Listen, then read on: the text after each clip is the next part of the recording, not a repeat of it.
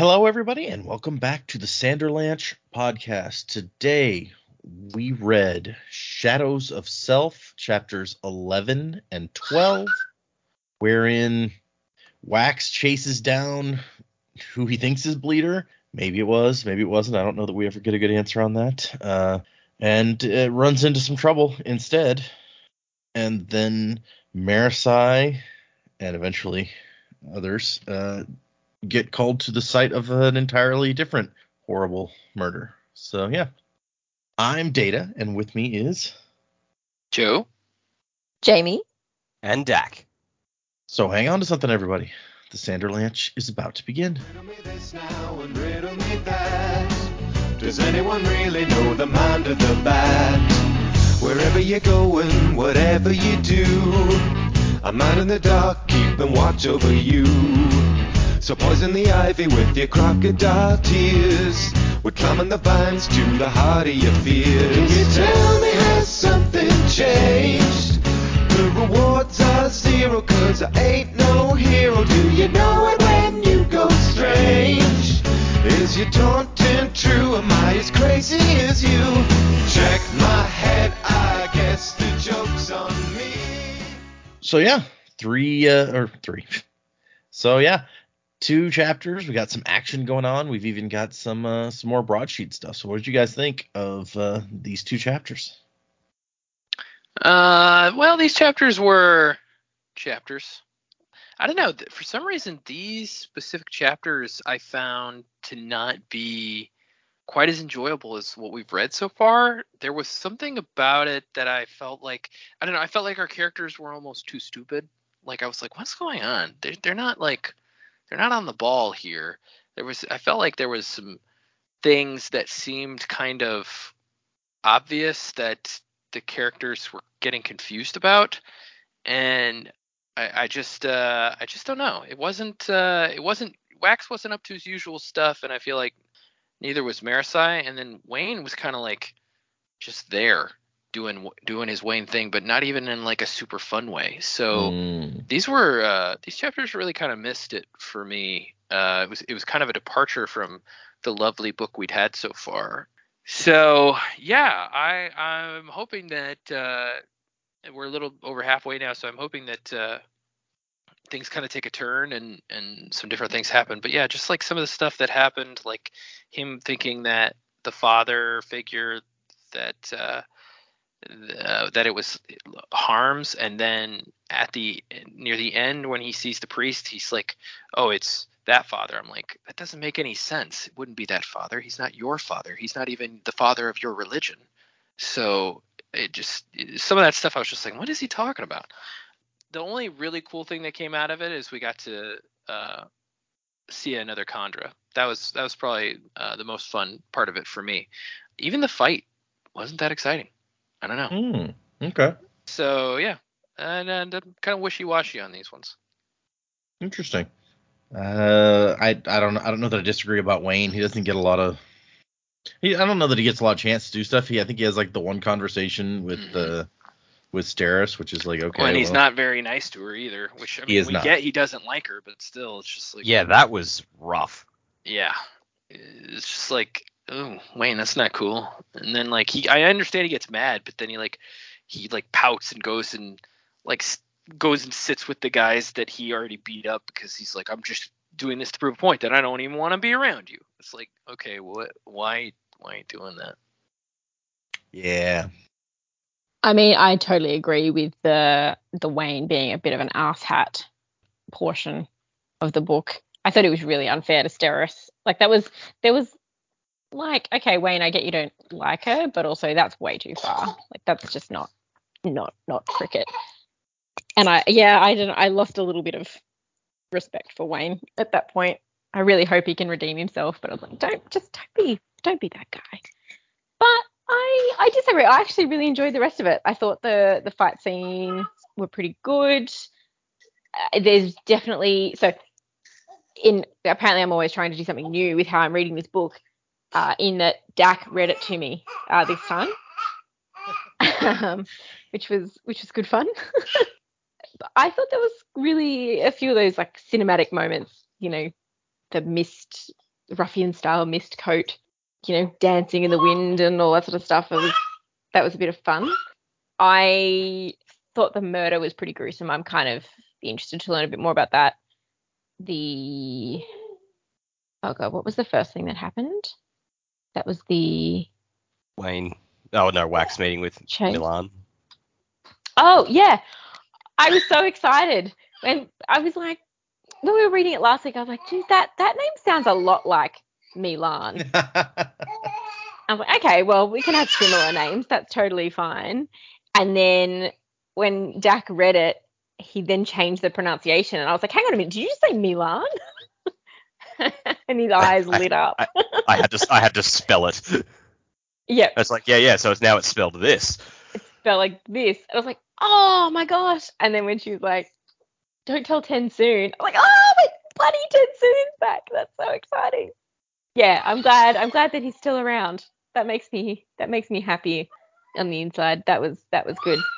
So I'm very excited to see where that part of the story goes. But I quite enjoyed it. I thought it was a good next bit of the story, and they're maybe having a bit of an off day, some of the characters, but I'm sure they'll come good.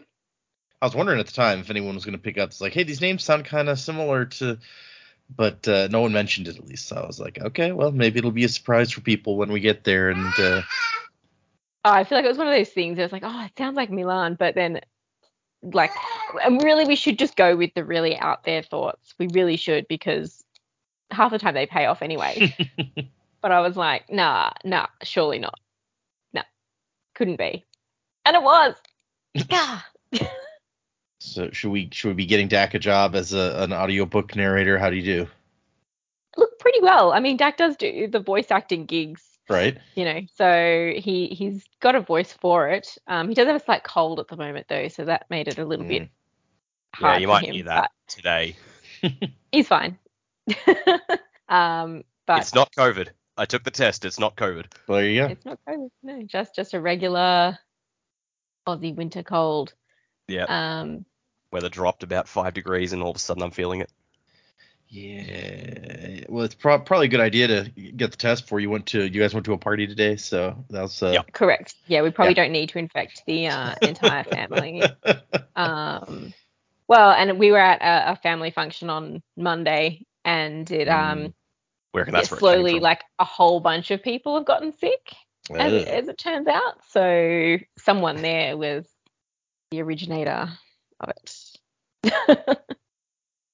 I mean, yeah, I didn't lean into the audiobook as much as I could have. I didn't do like distinct voices for everyone, but maybe next time.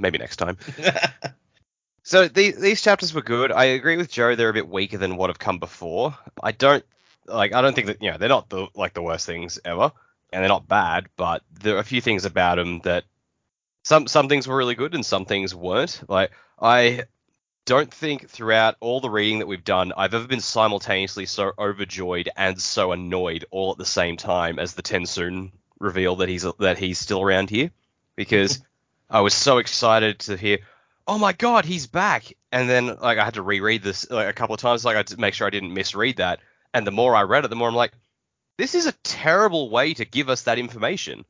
Why would Milan bring that up to Wax? Wax doesn't know who Tensoon is. Like, he's just going to be like, the fuck are you talking about to this line? And so, so it's clearly just there to get the audience excited that Tensoon's coming back. But you know how else Brandon could have done that? By showing us Tensoon coming back, which he presumably will do later. So I thought, I was really happy to see that Tensoon was back, but like the way that handled was mind-bogglingly clunky. That said, everything else about Milan here was really, really cool. Like, her in the action scenes, like the fight, and even just like the bits where she wasn't on screen, where Wax was just fighting the guys. That whole fight scene was really cool. I really enjoyed that. So that was all good. I agree. I'm really disappointed in Wayne for just how he's shutting down Steris. I get that Steris can be hard to get along with, but also Wayne, you're also hard to get along with. But no joke. But Steris is making the effort, and you're just like, oh, you hate what she represents. You have no idea what she represents, dude. You're not even trying to find out. Yeah. I mean, maybe he just doesn't twig that Steris actually does like Wax. Maybe not in the way that Wayne would want her to, but come on, Wayne. Like you're supposed to be the guy who thinks outside the box. Think outside the box. So there was that. When they said, "Oh, it's Father Bin who's been killed," I was just like, "Who dat? Have we come across him before?" That's actually a good question. Hold on, I want to see if I think it. Hold on, I said that. I don't know. It sounded familiar for me either earlier in Yes. this book, like he was like like in the scene, but we didn't really talk about him. Father Bin was the one that was going to perform their wedding. Ah, yeah. Oh. So Okay. that's where we've heard of him is because Steris was like, oh no, requesting Father Bin to do the ceremony was the only thing that you needed to do, Wax. So Okay. I Mm. guess that would make him his father then. Yeah, in a roundabout way. Yeah, it just didn't make a lot Yeah. of that line didn't make a lot of sense to me when he's like, oh, he was talking about this father. Leader was talking about this father. Because I'm like, that guy's not even the father of your religion. Yeah. Yeah, no, so that was weird. Like when they're just like, "Oh my God, Father Bin's been killed," I'm just like, "Am I supposed to know who this is?" Like, I feel like this is being treated like a big reveal, and I've got no idea who you're talking about. yeah, So like, Why should all right, I care? yeah, so like maybe it's on me for not remembering that detail, but the guy got mentioned once, and he didn't even appear in the book Right. yet. So I'm just like, okay, cool. That said, the actual murder scene and like the way it all went down was pretty fascinating in a horrific sort of way. So that was cool. Like, yeah, so cut a long story short, these chapters, good bit, bad bit, good bit, bad bit, good bit, bad the whole way through.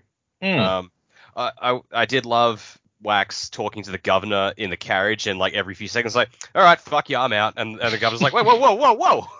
Like that was hilarious.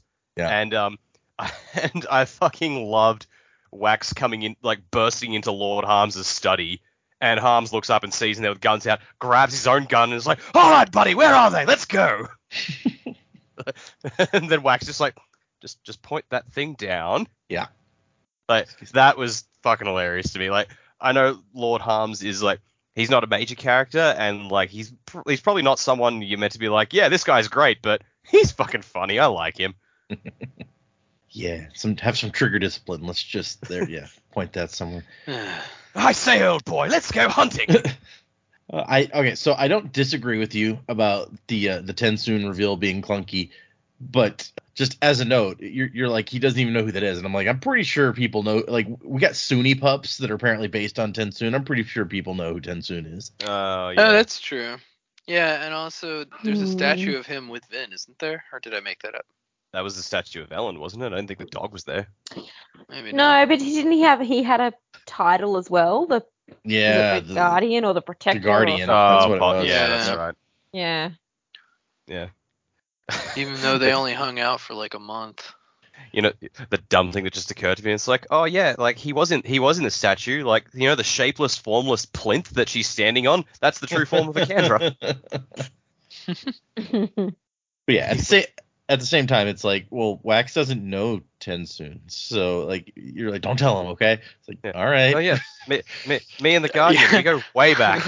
I won't tell this guy who I've never met that thing you just said, which I probably won't even remember. Good times. Yeah. Okay, before we actually get into it, just because we've been talking about it right now and it reminded me, I'm going to read you guys this, I was going to say it was like a question answer thing, but it was a statement more that Brandon made on Reddit that kind of shed some light on like why some of this is written the way it is. So It's titled, "You Can All Shut Up Now." well, no, it's just like, let's see. So I guess somebody just posted a thing on Reddit, and then someone like tagged him and was like, hey, what do you think on this? And then he kind of responded. So that happens sometimes on Reddit, is Brandon just shows up and says some stuff. So, and this is actually from after Shadows of Self came out, I guess. So somebody else was not super happy with the way Wayne treats Steris, basically. Right. And Brandon says, so I don't know how much I've talked about this, but there are two things going on with Wayne in regards to Steris.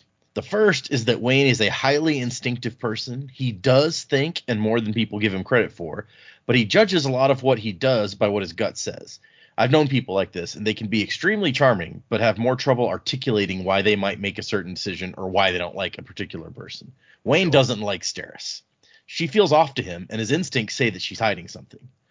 Trouble is, his gut is misleading him in this case. Steris doesn't think and react like Wayne does, but it's not because she's hiding something, it's because she doesn't pick up on the same social cues that someone as highly sociable as Wayne sees.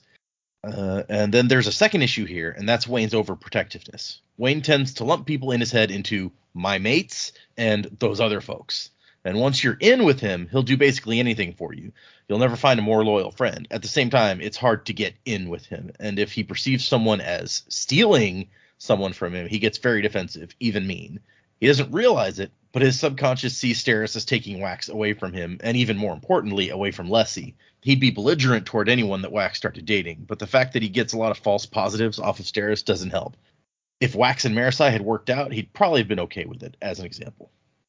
I mean, I guess, but he was the one trying to convince Wax in the first book to like get back out there, so that's a little confusing. Well, I think it's probably there's a difference between, hey Wax, you need to get back out there and meet people, and then he's actually being with someone, and someone that you're like, oh, I don't like that person as much already. So then it's like, okay, well, I said that, I didn't mean her. Yeah. So, like, I get it. I get his mindset there. I get like everything he's going through. That all makes sense. Does not change the fact that I'm not happy with him about it. So it's like, yeah, the decision makes perfect sense to me when explained that way. Still don't like it. Well, because we like Steris now. We're like, Wayne, stop being an asshole. Yeah. Yeah, it's a real dick move. Doesn't make Wayne right. So, okay, I guess let's get into these things. We'll start with the broadsheet page here. I like the first ad is for aluminum doorknobs and locks, so that Allomancers can't just like open your door by shoving the locks out, which that's pretty clever, actually. Yeah. Yep. To be fair, we did see Wax do that a lot in this chapter. He did shove stuff open a lot today. Yeah. That's a thing he does.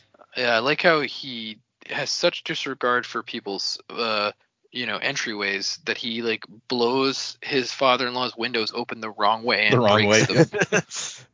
Oops. Hey, he's in a hurry, okay? And Harms is rich. It's fine. You can break rich people's stuff, right? It's perfectly okay.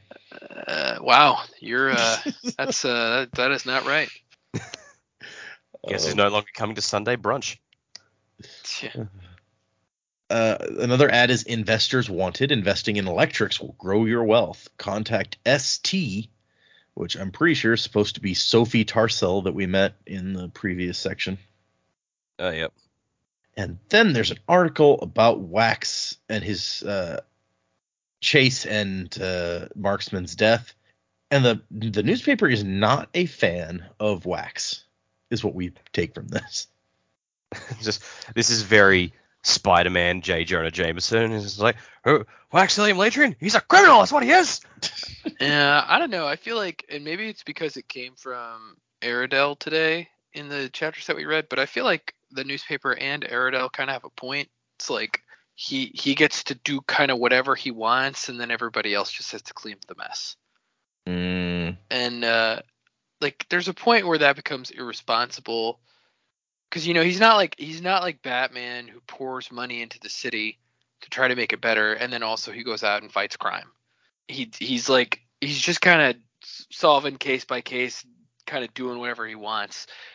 Like especially the part today, it was egregious. Like, and we'll get there in a little bit. It was like he breaks some dude's car completely, and it's just like, oh, don't worry about it. The city will pay for a new one. Like, I got the impression that he was going to pay for the new one. But it's not the way it sounded, but okay. Maybe you're right. But yeah, I mean, and he broke it's part of the article is like he destroyed the motor car of Lady Doris Chevelle, who's enjoying a leisurely drive, and shot up these accounting offices. Both have retained solicitors. I also like how they call him Wax in quotations, and it's like his latest caper, though successful, also ended in the death of the accused, as well as an unidentified bystander. And I was like, okay, maybe the newspaper doesn't have all of the information, but let's be clear. The unidentified bystander killed Marksman, and then took a woman hostage and had to be killed. Like that's clear. That doesn't fit their angle. Yeah. Clearly they don't have all their info correct, but at the same time, they're not wrong about some things. Yeah. I like that picture of him. I did not picture Wax with such generous sideburns. The sideburns, yeah, they're massive. And then there's got to bring up the picture of the broadsheet page on my phone because there's a little tiny piece of like that story that we were reading earlier about Almancer Jack, or Gentleman Jack as he's now called. Ugh. She's like, had I not bested the tribes at the pits of Eltania? Oh, hey, we read about that. I like that the ash mounts are now green with vegetation. Yep. And wasn't it I that had domesticated the fabled long-neck horses of the plains of Kirmaron? And I'm just imagining, like, what are the long-neck... I would think that maybe they were giraffes, except that we heard the word giraffe earlier in the book. Yeah, maybe he's just too dumb to know that's what they're called. Yeah. Or maybe they're like llamas or something. I'm just trying to picture what animal this is. There, Felicity. And if they are giraffes, that'd be awesome. I want to see him riding a giraffe. Like, that's... with like a saddle and shit on there. That'd be hilarious. I don't know how you get up there, but other than that, The step ladder. yeah, I gotta have a ladder to get on a regular horse. I'm just I'm not young anymore. That's the thing. Son, is that a long-necked horse? I don't know, Pa. It's got all these weird spots on him. You ain't seen a spotted horse, boy? No. I did read the thing, by the way. Looks And, like mighty good eating. Got notes. Yeah, it's got some good haunches on it. That would be a big haunch to eat. I don't know how they taste. Pa, where'd we put the harpoon? Notes, eh? Yep. How does Tiny, giraffe say. taste? Why, with your testimony, we'll outlaw this insidious slurm. It tastes very similar to horse, but more tender. I haven't But had wait, horse either, so the other thing in there was somebody's very upset about street racing, and it just really strikes me as funny that it's like, man, that's ruining horse racing, the street racing. Yeah. Justin Bieber's out here with his rented Lambo. It's the worst. But No, the best thing on this broadsheet is like the cadmium misting who's like, oh, gonna get through this board meetings, speed up time. I'm like, oh, fucking goal. Yes, you are winning, sir or madam.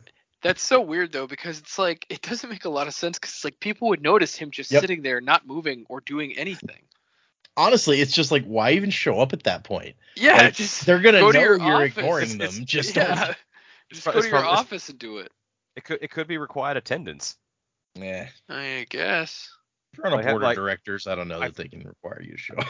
I've been to so many work meetings, not at my current job, thankfully, which it's like, oh man, I got to sit through this, and like I don't say anything or interact with what's going on at all, but it's like, cool, no worries. An hour later, oh, Oh, I do know that feeling, because I am in many, many meetings that I know I don't need to be in and don't have anything to do with. The other day, I'm sitting there for like an hour just ignoring this meeting and working on other stuff because I know that there's nothing relevant going on. When I get like a message, it's like, hey, aren't you coming to this other meeting that you actually need to do stuff at? I was like, oh shit, I got so caught up ignoring this one meeting, I didn't realize the other meeting had started. Fun. and there's a baker decorating pastries with atium flakes. Like, Yeah, I mean, I assume it's fake adium flakes, but yeah. But just imagine, what if it was real? It's like I mean, we all know hash brownies are a thing, but do you imagine a seer or a Mistborn taking these things? It's like, I can see the future! And just having no clue why this is happening. It's such a small portion of the population that even if adium mistings or Mistborns still do exist, they'd be so tiny a portion. It's like, yeah, man, like, we had these brownies at the party, like 30 people there. Most people, like, just didn't feel a thing. Except Brian in the corner was just freaking the fuck out every time. He's like, someone's about to go through that door! And then they did. And then they did. My hands can touch anything but themselves. Oh, wait. Okay. So we get the chapter. I'd kind of forgotten that as we come back in, Wax is falling out of a window. But it's fine. He can do shit like that. Yeah. And he has some thoughts about Vin. They rarely called her by her name. Her title, like those of the other preservers, were used to show reverence. Was used. And apparently, like, Sazed in his book wrote kind of what happened with her. She melded with the mists, taking them upon herself and becoming their guardian, as they became her essence. And sometimes he thinks he can see her, like, form in the mist. It's like, it's just my imagination, right? It's her yelling at him, "I don't know you." Right? Yeah. Like, why does she care? I like she watches over those in the night. I'm like, man, Vin turned into Moon Knight. Right? Yep. Watching over travelers in the night. It seems like Vin's sort of thing. Yeah. I buy that. But it's interesting to me that when he gets to the bottom, there's nobody there. And somebody who's standing there is like, well, we saw a chair fall down, but nobody else. So a dude totally jumped out that window. Maybe he was either bleeder with some sort of power, or maybe just a misting or something. Yeah, or maybe he's dead. He's just dead behind a bush. He fell real hard back there. He's like, oh, I shouldn't have jumped out that window. That was a mistake. But Wax hears a car like tearing off, and and feels it with or sees it with his steel vision or whatever. And he's hesitant, like that could be unrelated, but I don't see anything else that looks suspicious, so I guess I'll go after it. And so yeah, he just flies up over the car, and same thing he did while chasing Marksman, basically, is he flies over the car, then gets real heavy and pushes down to force it to stop. He pops the wheels like tomatoes and squashes the roof just enough to bend the metal doors in their housings. See, they're going to move into fiberglass cars way sooner than we did here. It's just too much. I guess you still have a big ass engine in there, so it's not really. Yeah. Mm-hmm. And so it's a cabbie who's like, oh, he got out like 2 streets back. He didn't even let me stop. Please don't. So Wax is like, I mean, it could be Bleeder. And he asks Harmony, like in his head, it's like, is it him? And Says is just like, I don't know. It's like, if I knew that, I wouldn't need you. So he tells the guy, he finds out where the fare supposedly got out, and then tells the guy to go to the police station, wait for me there. We got some questions, and once I'm satisfied, we'll buy you a new motor. It does say we. I don't know what the we refers to exactly, but yeah. Also, like, it's like, yeah, go to the precinct station. It's like, I can't get out of the door. You squashed it. I was thinking that too. I was like, how exactly is he going to get out? Do they have tow trucks yet? I was about to say, I wonder if tow trucks have been invented. The tow truck is just a horse with a hook on his tail. Right. And so he's going through these, he's heading down there, going down these dark streets and alleys, trying to track down Bleeder and wondering, was that Bleeder? What kind of power might Bleeder be using right now? It could be a coin shot or a lurcher, or it could be anything really. And then he realizes that as a dozen men come falling out of this warehouse, that he has been led into a trap. I love this train of thought. It's like, relief. He hadn't lost his quarry. He'd simply been led into a trap. Wait. Damn it! It actually just cuts away to, wait. Damn! Oh, good. It's just a trap. Oh, fuck me. Yeah. Yeah.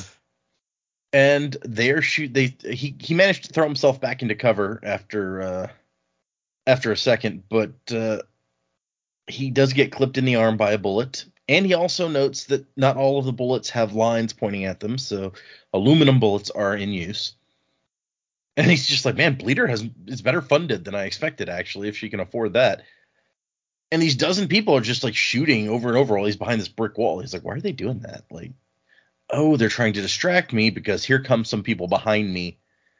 And even on this misty night in the dark, he manages to, like, 2 shots, take 2 of these guys down real quick. But there's still 3 left with crossbows. And things might have gone poorly for him, except that out of the shadows, a guy just like gets pulled away into the shadows. And he heard an irk of pain. And he says, Wayne, and a feminine voice says, not exactly. Which is a weird answer, actually. I mean, you're not Wayne at all, as far as we know. I don't know what you mean, not exactly, but okay. And it is the lady from the party Now, not just, I believe he mentioned her that a lot of the top half of her dress was missing at the party. Now a lot of the bottom half of the dress is also missing because she's ripped off her skirt below the knees. And he pulls his gun on her, and she's like, dude, I just saved you, really?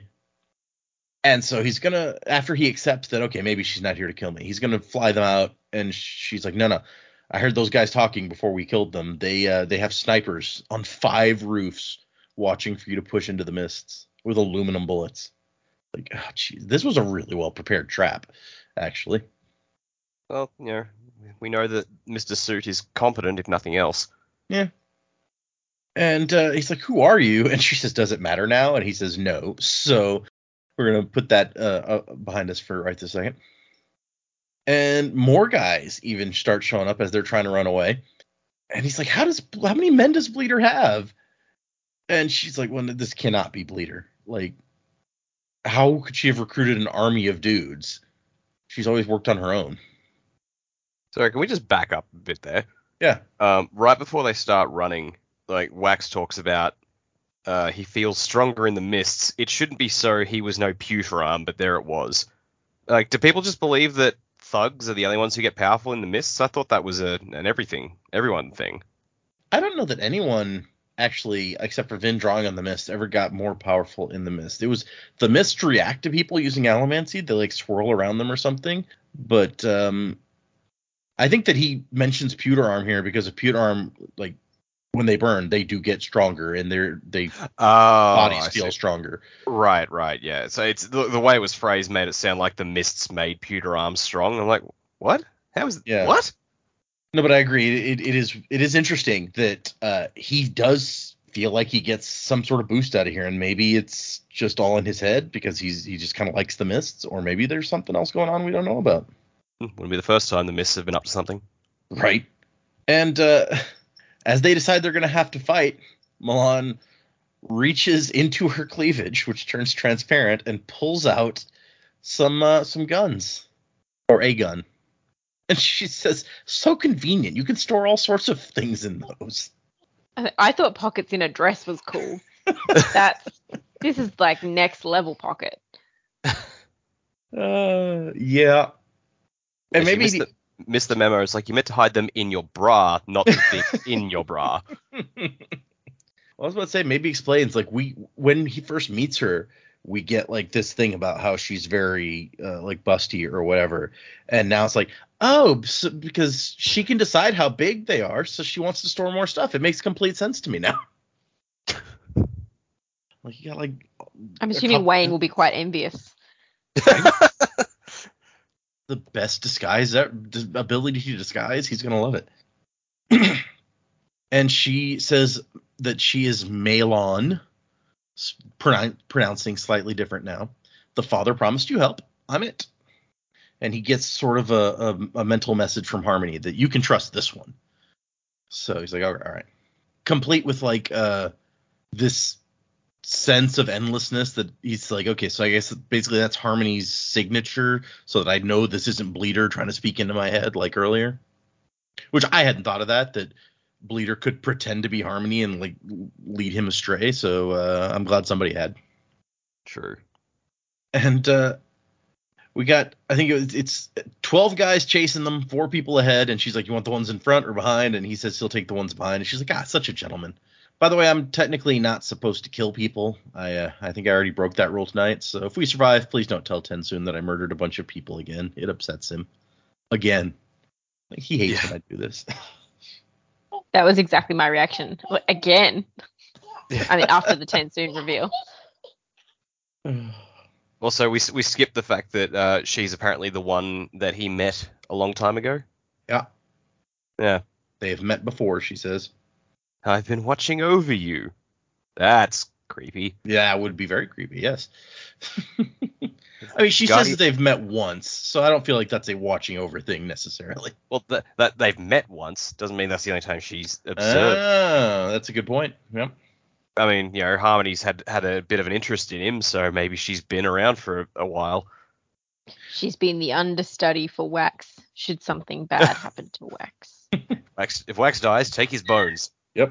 There you go. What do I do about Wayne? Fuck knows. I thought you were going to say fuck him. Ew. Yeah, I know Wax and Wayne are close, but jeez. No, I was more just like, screwing the blob monster? That's kind of weird. Okay, also weird, yeah. I'm not going to disagree with that either. Okay, so I wonder if Tensoon is like the boss now. Like, it kind of makes, like, don't tell Tensoon about this. Or if he's just, because we learned in the first trilogy or whatever that he was kind of like the person who helped her learn stuff. So, like, a kind of a big brother thing. So maybe that's all it is. It's like, oh, don't tell my big brother that I murdered a bunch of people again.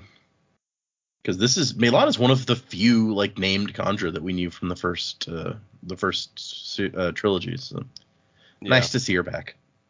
Yeah, it really came off as okay, so we want to bring in some Candra's. Let's bring in some of like the lesser seen ones, but who had names, so we can tie it back to the original trilogy. So we'll bring back Melan here, and maybe we'll bring back like that weirdo who grew an arm out of his face, Jimmy. That's for sure. It's funny you say it that way, because I was actually thinking just before we recorded today that I was just like, Melan didn't really have much of a role in the first trilogy. Like, she kind of had a couple of interactions with Tensoon, and that was it. She felt kind of pointless. So I'm just like, did Brandon introduce her in the first trilogy because he had plans to use her in like later stuff? Maybe she'll be a main character like somewhere, even in like the next trilogy, since Conjure can live however long, assuming she doesn't die right now, which we know she doesn't because we got to the end of the chapter. But so I think it was like Jim Butcher's talked about it with the Dresden Files. Like, he'll just throw in characters here and there, just like, oh, this could be fun for like a little one-shot thing, and then like he can decide when he's doing later books, like, am I going to use that character again? That might be fun, or it might not, which is why some of them have come back in a big way and others haven't. Yep, we got Butters, who was like a one-shot and then became pretty important. Yep.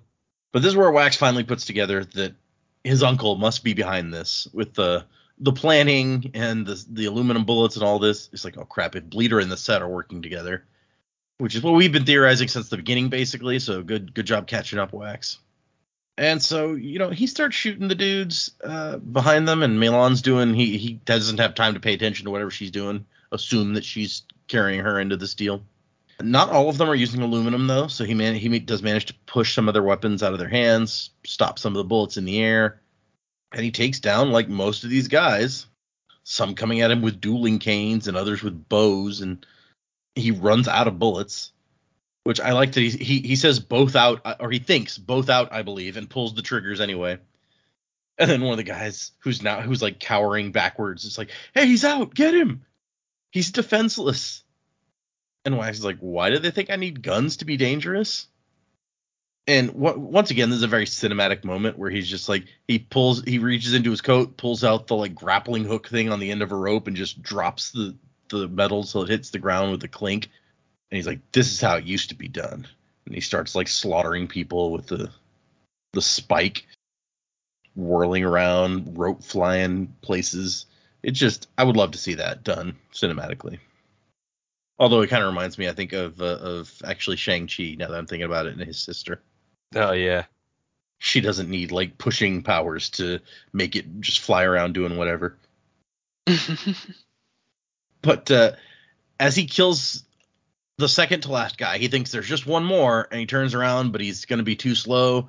The last guy has an aluminum gun, and he goes, the Set sends its regards, law, and then gets a knife rammed into his back. And Melan says, here's a tip, kid. Save the wisecracks until your foe is dead. Like this. See how easy it is?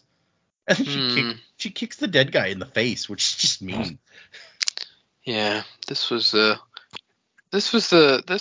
the part where I was like, man, this is not even that fun. It's just kind of dumb.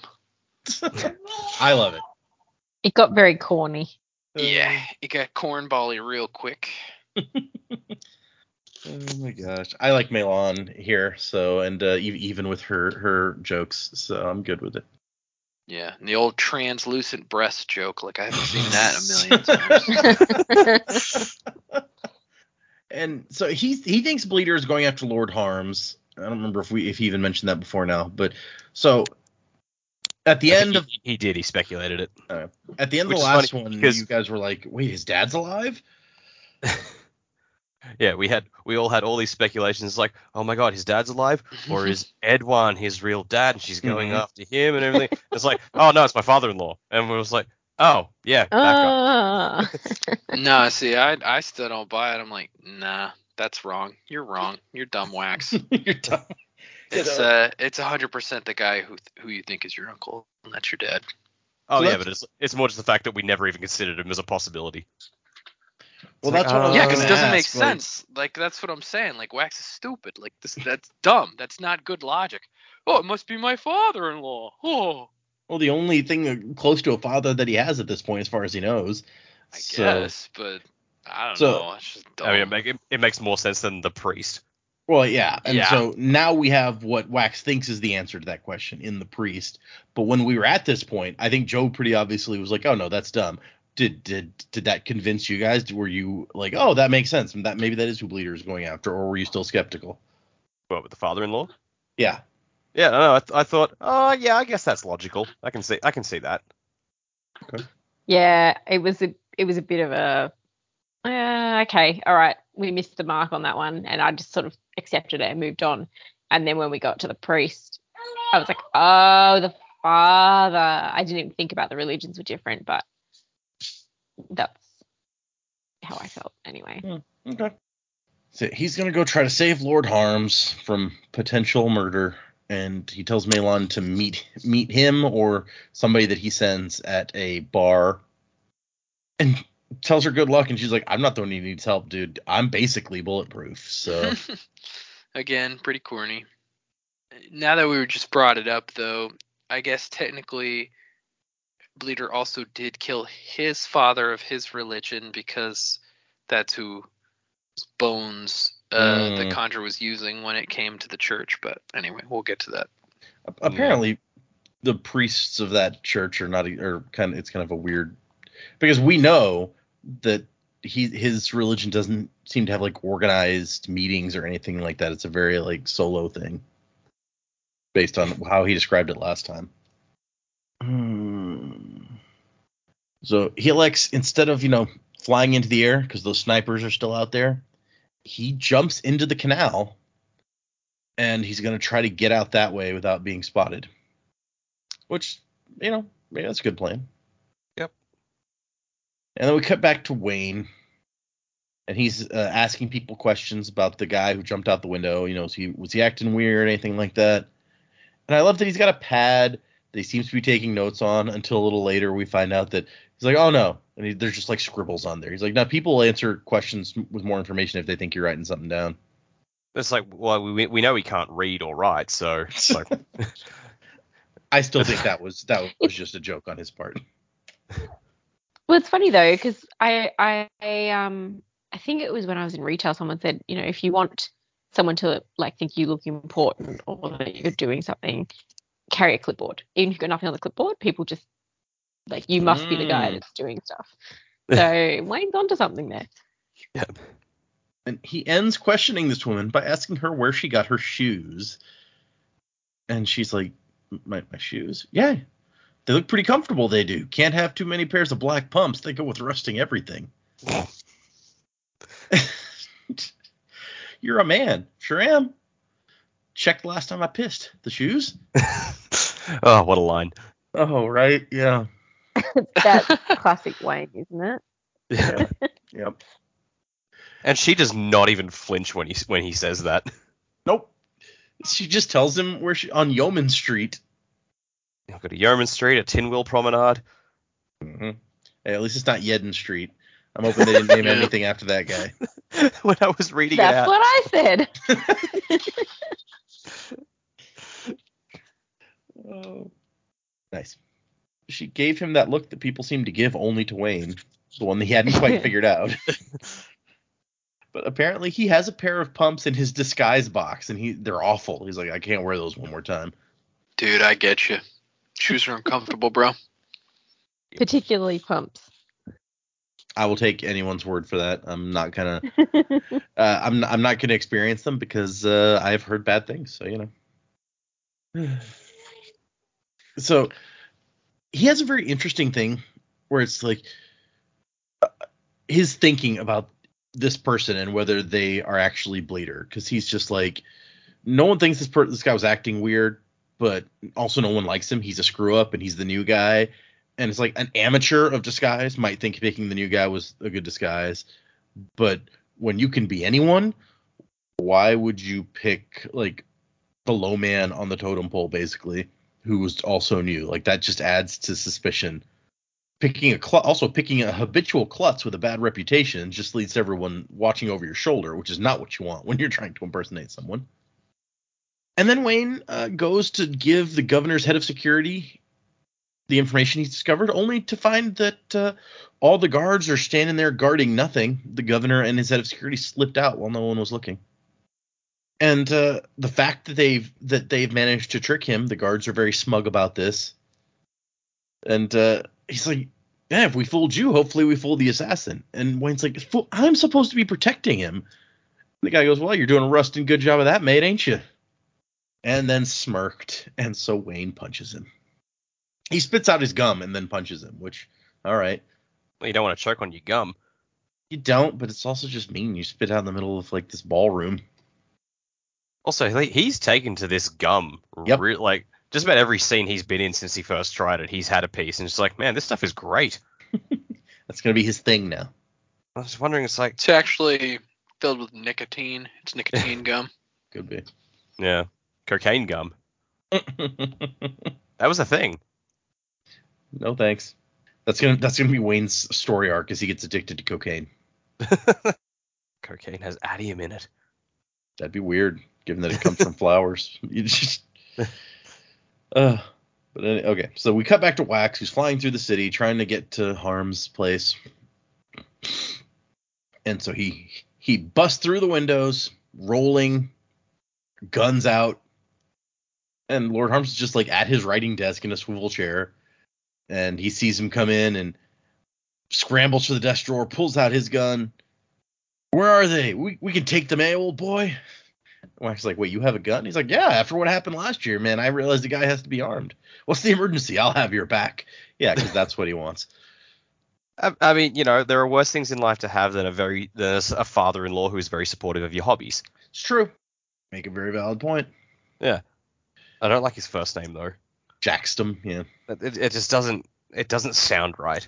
No, yeah, I have trouble saying it. Jackstum Harms. Nah. Doesn't fit. And so he tests him a little bit by asking him about kind of a memory that maybe, Condra wouldn't have interrogated him about, which was kind of one of the approaches that Vin took when she was trying to find the Condra, was you got to ask them stuff that only we would know, but also stuff that the Condra wouldn't have asked about in like a torture session to try to impersonate them. And so he tells Lord Harms that he's in danger. I got to get you out of here. And Lord Harms said, what about my daughter? And there's like a paragraph where he's like, as if he had only one. Steris is fine. Wayne's watching her. Let's go. I don't know that Wayne's watching her that closely. Let's be fair. And so he's like, Bleeder is like older than the destruction of the world and has spent centuries studying human behavior. How can I possibly outthink her to make a choice that she couldn't predict? And the solution is you don't try. He chooses a spot completely at random, we find out later. And he sticks him there. Yeah, and after the chapter ended, I was like, does he go back and get him, or does he just leave him there? Yeah, he's just going to stay there. Oh, yeah.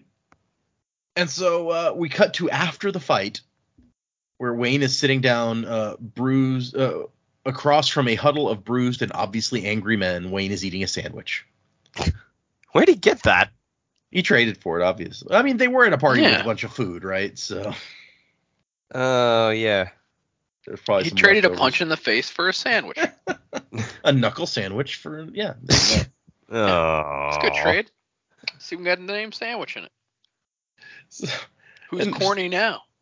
Yeah, right. Us. Yep. Always. I like Steris is actually kind of trying to have a conversation. She's like, oh, Wayne, those are the governor's guards. He's probably going to need them. And Wayne's like, not my fault. They was being unaccommodating. And so she just kind of sits down beside him and sighs, and she's talking about Wax, like, it's always going to be like this, huh? Just being left behind in the middle of something. Always half feeling I'm a part of his life. And Wayne says, well, I mean, you could do the noble thing and just give up the marriage, let him loose to find someone he actually likes. And he's not wrong when she responds, well, what about my family's investment in his house? And Wayne says, well, I know this here is revolutionary word, Steris, but you can loan a chap money without him having to jump you in appreciation, if you know my meaning. Jeez, Wayne, come on, man. It's very rude and kind of horrible, especially since we know Steris kind of does like Wax. But he's also not wrong that, you can loan a guy money without having to get married to him. Yeah, but the thing is, like, he just doesn't give an ounce of a shit about that. Like, he's just like, get away from my buddy sort of thing, and just saying whatever he can to try and drive it home. Mm-hmm. And like, man, you're out of line. Like, as much as I like Wayne, there are times he can be really annoying because he's just automatically assuming it's like, well, I just know best because I'm so clever and all. Mm. And this is one of those times it's like, you're actually not, mate. Step the fuck back. Yeah, especially because we get like this look into her head here where she's just like, he was always crass and whimsical, but rarely blatantly rude. He saved that for her. And she's like, what does he want? I've tried all these things to try to make this work, and it just makes things worse. Mm. And Steris says, did he say where he was going? And Wayne's like, no. I mean, he could have gone anywhere chasing bleeders. So he'll come back when he can. And if I leave, I'll just miss him. So we got to stay here. And she says, do you hate me because of what I represent? And Wayne says, I don't hate you. I find you repulsive. That there is an important distinction. It is. And that's when he, as she's trying to talk, just gets up and walks over to stand with the guards that have been glaring at him that he's just beaten up, giving a message that I would rather be with these guys than talking to you.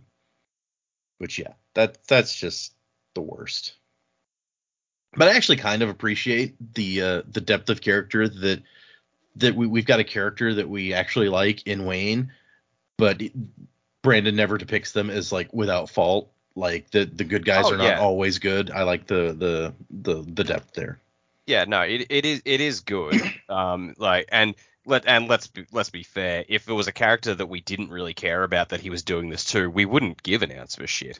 Right. It's just because he's picked someone who we have grown to really like, and we're just like, oh, hang on a minute. So that's that might be on us, but yeah, and also because while we were confused at first by her behavior, we as readers have an understanding for that behavior, but Wax doesn't have that understanding.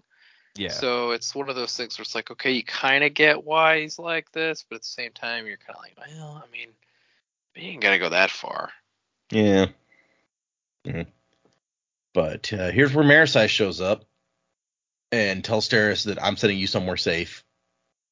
And Steris is like, no, I think the danger's past, unless Wayne's picking fights again. And she's like, no, this has just started. Something else has happened. Wayne, get over here. We got work to do. And we cut back to Wax, who has deposited Lord Harms on top of a random tower, basically, that he picked numbers on a map and just was like, okay, I'm leaving you here. Hiding in darkness at the top of this tower. Yeah, that's the part where I'm really like, is he gonna go get him? Because he's just like on some random building, just hiding in the dark. It's weird, man. Yeah, it makes it sound to me like he's like, he puts him on the top floor of this building and puts him in a closet or something, and it's like, okay, you stay in here and be quiet. Yeah, you stay here, don't move. I'll be back, maybe, if I remember. It's like he hasn't even put him inside. He's just put him on the spire or something. It's like, all right, now you just wait here, do your best King Kong impression. I'll be back in a couple of hours. Yeah, it's like he's like just hold on. He's like Batman. He left him on a rooftop, and he's like, all right, see ya. Wait, what? You're just gonna leave me here? Yeah, just hide in the dark or something. No, I imagine Harms is probably just really into this. He's sitting up there just going, this is my city. I will protect it. I will. And then Wax comes back. He's like, are you talking to yourself? No. I feel like Harms will be into it for the first like hour maybe, and then it's like, okay, yeah. I gotta He's pee. like, I gotta pee, and also it'd be nice if I had like some alcohol up here, maybe some food. Yeah, I'm cold. Yeah. It's Also, is my daughter okay? I mean, Okay. Well, It's like they get to can the I have end. my gun back, or? Can you imagine, like, they get to the end of the book and they're just like, guys, I feel like there's something we've forgotten. And it's like, now what could we possibly have forgotten? And then Steris comes out. It's like, hi guys, has anyone seen my dad? And Wax goes, oh shit, I'll be right back. It's like a week later and he's still just hanging to the top of this building. It's like, hello. It's the after credit scene. It's just him up there. This is if this was like a TV show, like the transition to black would be like a circle that comes in to the middle on Wax and be like, whoops, and it'd be like, okay, so Wax goes to find the governor, and he spots 3 unmarked carriages that left the tower. 2 of them must be decoys, and kind of starts eliminating them until he finds the correct one. And so he just drops onto the carriage, nods to the surprised coachman, and then swings down and knocks on the door. The window shade opens, and the security guy's like, Ladrian? What the hell are you doing? Being polite, may I come in? So, okay, they let him in. And the governor's like, oh, geez, breaking up my party wasn't enough for you. Now you gotta harass me on my way home, too? And Wax is just immediately like, he shrugs and goes to climb back out. And the guy's like, what are you doing? Well, I'm leaving. Like, there's a lot of better places I could be. Most of them more pleasant than this. So here you go. Have a gun. And the governor's like, I don't need a gun. I have bodyguards. Yeah, so did your brother. Just take it. I'll feel guilty when you get shot if I haven't done something. The governor thinks that his brother was killed because of his flirtations with the underbelly of Elendel. They won't touch me. And Wax like, yeah, I'm sure. That's you know how to spot a conjurer, right, Drim? And the governor's like, those are myths. And Wax like, oh, really? Okay, well then I guess the one I met tonight was lying. I don't know how she made her skin transparent, but whatever. You seem to have it in hand. One of the faceless immortals was at my party. 2, actually. One came to help. I would introduce you, but your mind seems made up. And so yeah, he just keeps acting like he's gonna leave. And finally, the governor's like, okay, fine, you've made your point. Just And so he's kind of convinced him, not Drim. Drim's like, come on, this is bullshit, right? But the governor's like, so you can introduce me to one of these to like actually prove what you're saying. But why would Harmony's servant want to kill Lord Winsting? And Wax like, so the conjurer's gone crazy. Don't know exactly what she's up to, but trying to keep you alive. And Wax says he's going to take over the governor's security, and his security guy's like hell you are. And the governor's like, no, you can't do that. And so Wax goes for the door again. Like, okay, there's a play I want to see, so I'll just go catch the tail end of that.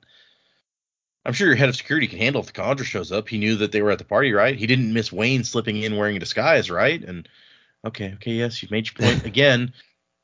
That's a good point about Wayne too. Like, he was on your list of people not to let in. So, well, like that's something they can't dispute. And it's like, oh, Candra's unreal, blah blah blah. And it's like, well, you missed Wayne getting in at the party, and it's like, all right, yes, you've got us on that one. So it's like, not only did a guy whose name was on your list of people not to let in just like put on a different outfit and make it in, but that was after he already approached the door once and was turned away. So your guy at the door knew what he looked like. It's Also, Marisai got in with him, which I was like, oh. I guess the professor got a +1. Plan to kidnap the professor. And so the conversation kind of ends with the governor being like, okay, I want to meet this conjurer tonight. I want to see this proof of yours, ruffian. I guess a ruffian is someone from the roughs. Yeah. Now, hang on. You skipped over a great paragraph where they're talking about, he's thinking about who Bleeder could be in the governor's staff. It's like could be anyone.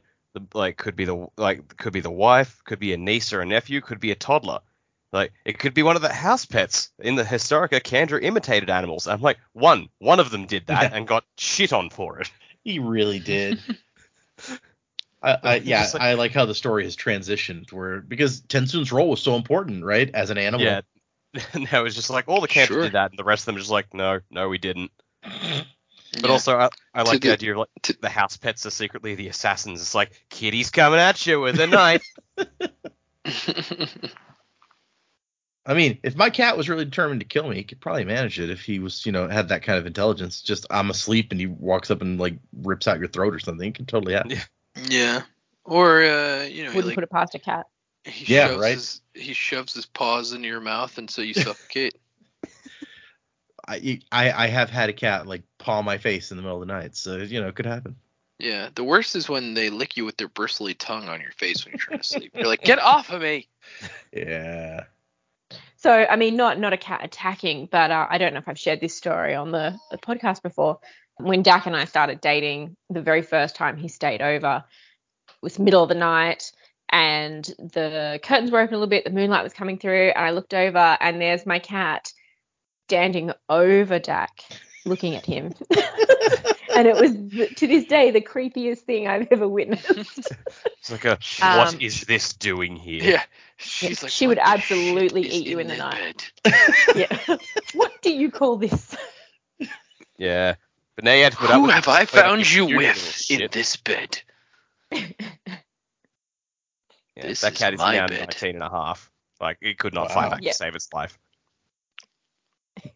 Makes a Poor goddamn baby. racket, though. The baby tackles it and it goes, "Don't touch me." Very, very fierce cat. Yeah. Oh, that's a nice age for that's a nice long-lived cat. Yeah. Well, it's great because this is going to sound really weird. She's going deaf in her old age, which Mhm. means that when the baby starts screaming, the cat doesn't get bothered by it. Ah, makes sense. Yeah. I don't know that my cats ever seem very like they'll leave if the little ones are like yelling, but they don't seem particularly put out about it. Yeah. Okay, sorry. Back to the thing. I'm just picturing like you're sleeping and the cat's just standing over you like, what's this thing doing? It's terrifying. Well, she does it well, to the baby now too. If the baby's in our bed, she gets all like, "What's going on here?" And then the baby starts laughing, and it's just the whole ordeal. Yeah. That's I think you described it that night. It's like the cat was perfectly silhouetted by the moon, so it looked like the Batman silhouette. Bat Correct, cat. yes. Sure. Yeah. Okay. Sorry. So he explains that also this conjurer could have access to any of the metallic arts, so that's out there. And the conjurer's like, how do you stop something like that? And he's like, I don't know, actually. I mean, really, you should probably be dead already. And he's like, I mean, yeah, it could have killed me as easily as it did my brother. Why hasn't it? And he's like, yeah, I mean, I guess she has some sort of agenda bigger than just you. Who knows? And Wax tells him he should get out of the city, and the governor's just like, no, I can't leave the city. Are you stupid? Like, with everything happening, my career would be over. Better than your life being over. I don't know. I'm torn on, do you respect the guy for being like, no, I'm in charge of this city. I have to stay when things are bad, even if it might mean my life. Or is it more like, oh, I can't let my career get ruined by me looking cowardly? Because one of those is you might respect, and the other one you're like, oh, really? I mean, they're both sort of true, really. So I can see both sides of that coin. It's kind of like all right, well, if I leave, all this bad shit will happen. It's like, yeah, that's bad. And if I leave, this will happen to me. I'm like, well, I don't really care about that. But it's like, but I can understand someone like, that he's already outlined the altruistic reasons. So Mm-hmm. Yeah. Yeah. Okay, so then he tells, or they arrive at where they're going, and a woman's like, hey, we just got a telenote through the wire. Something's happened. A murder. He's like, oh no, not Lord Harms. Like, if Bleeder had actually found Lord Harms after all that would have actually been real impressive. And the woman's just like, no, who the hell is that? It was Father Bin, the priest. And so we cut to Marisai, who's looking up at this corpse. This old priest has been nailed to the wall with a spike through each eye. It's not a great picture. A disturbingly reverent scene. Reminded her of something out of the Historica, though she couldn't remember what. So we know that from a conversation just very recently that the Historica is like the part of that Say's left behind that explain like the story, the history of what happened at the end of the world. I don't know. Was anybody nailed like that? I don't remember that necessarily. I'm not sure what that reference is. Other than obviously just like a Steel Inquisitor. Mm. I don't know, maybe they're all referring to Iron Eyes as death, so maybe it's just symbolic of the Reaper. Yeah. I almost thought like they were trying to tie it to the survivor somehow, like him being pierced by the spear, but obviously like some weird mythology has cropped up over the years from that story, so. Yeah. Well, I think they like one of the churchgoers says that later. It's like it's a perversion of how the survivor died. I'm like, I don't see how it is. But Yeah, I know. Yeah, it's very strange. I guess maybe like when the survivor was fighting that Inquisitor, the survivor, when Kelsier was fighting the Inquisitor, he beheads him after like smashing him in the face with a rock and like nailing him to a cart by his own spikes before he cuts to like trap him before he cuts the head off. Maybe that's what it is. I don't know. That was the big final fight where he gets killed. So maybe that kind of ties into everything. But yeah, so she's gonna talk to the convecticalists, the people who work in a survivor's church aside from the priest. So an old gray-haired woman in the formal dress of a church matron.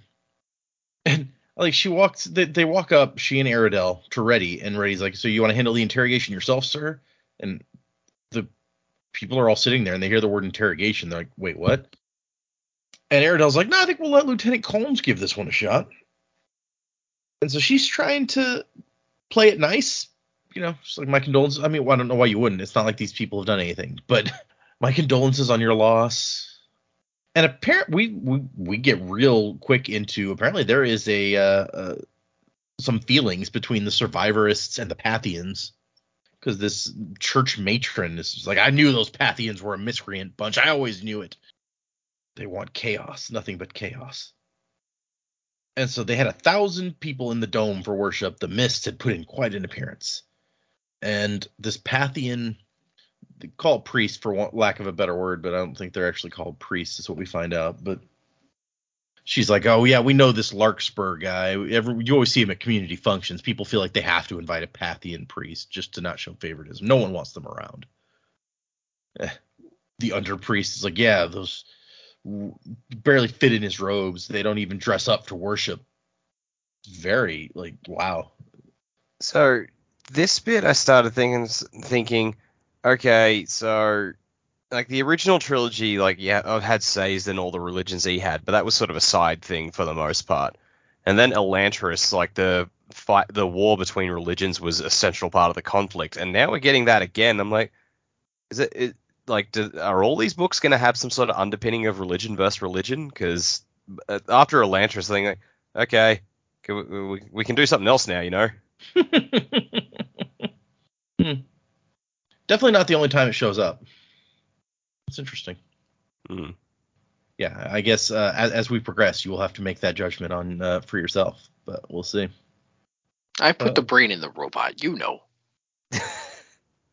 And so apparently this person that I guess we have to assume was Sakandra, since the Condra said they were going to kill, the Bleeder said, I'm going to kill your father, and then this person seems to have killed the priest and must have been impersonating this a Pathian religious figure that people have known for a long time, but just gets up there and starts preaching that the survivor was a false god, and in front of 1,000 survivorists. So yeah, that's going to go over real well.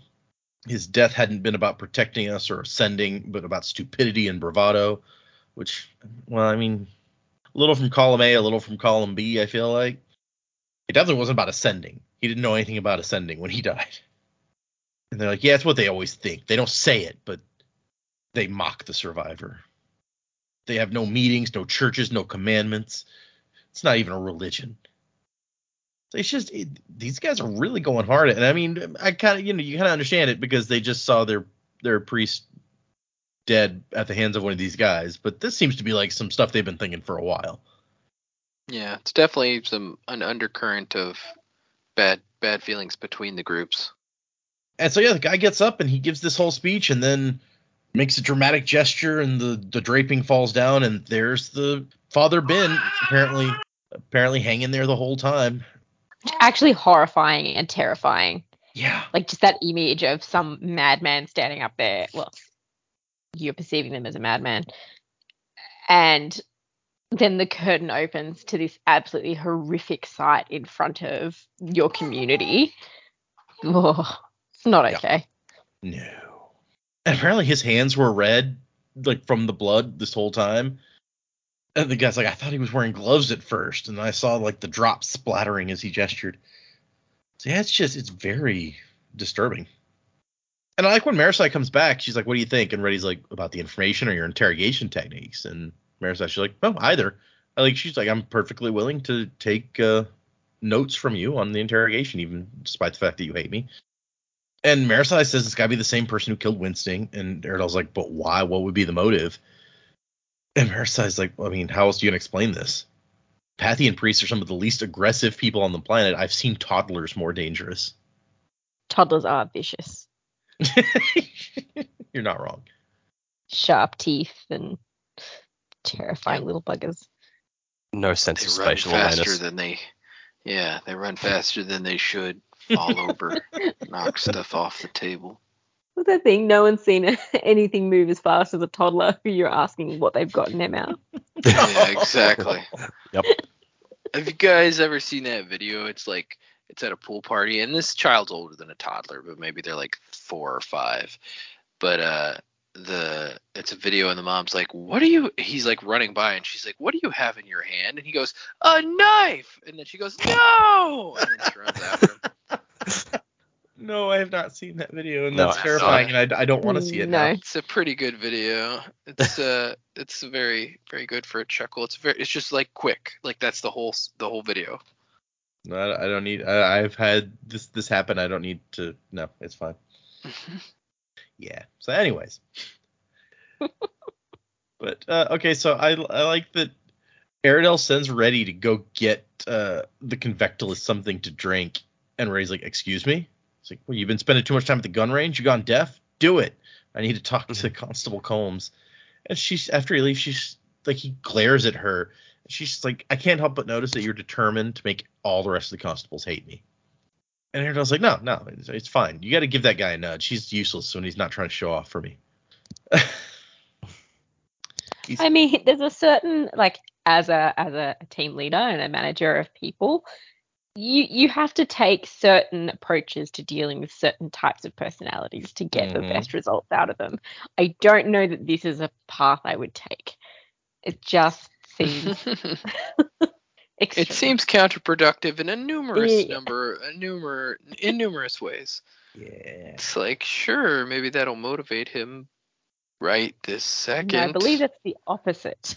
But it'll also motivate him to dislike her more and more and You're more. gonna create a toxic situation. And then act out. Yep. But by that point, I'll be retired. And I won't care. Oh, here comes Wax, who I also have a lot of problems with. And so Marisai is talking to him, and he's like, I can't fight mistwraiths and spirits in the night. I'm a watchman, not an exorcist. And so on the ride over, she has told him about, who they're actually fighting here. And he's just like, I don't know what to do with that. Like, what am I going to... That is the Aridel we want to see. We need a book about Aridel, the exorcist. He shows up, the creepy piano music starts playing. There's girls doing crab walks upstairs. He just picks up someone, shoves his hand through their chest, and starts pulling the bones out. And it's like, back to your blob form, monster. Yeah. He throws his arms together, and he's got like Constantine in that movie, and he's got symbol on his arms with a tattoo, like comes together and makes like a magic word or whatever. That was such a weird choice in that. Yeah, that was a strange choice. That whole movie is strange. That movie was a strange choice in itself. Yeah. Yeah. So I don't think I've seen it. I like when the devil shows up and pulls the cancer out of him. That's kind of cool. I was about to say, like, I always love that actor that they got. Yeah. He's always fun. Yeah, the guy who plays Uli. Oh, it actually it had an amazing cast when you look at it. Like the entire cast is like, holy shit! Like all these people are in it. It's got Keanu Reeves. It had young Shia LaBeouf. It had Tilda Swinton. Like Peter Stormare was Satan, and Jimon Honsu, who I think we've talked about on the show, was in it as well. Like, fuck, the cast Oh was stacked. yeah, that's Papa Midnight. I'd forgotten that. Papa Midnight. I mean, you know, I'm like, I don't know that Shia LaBeouf is great cast, but you're right. There's a lot of really good people in there.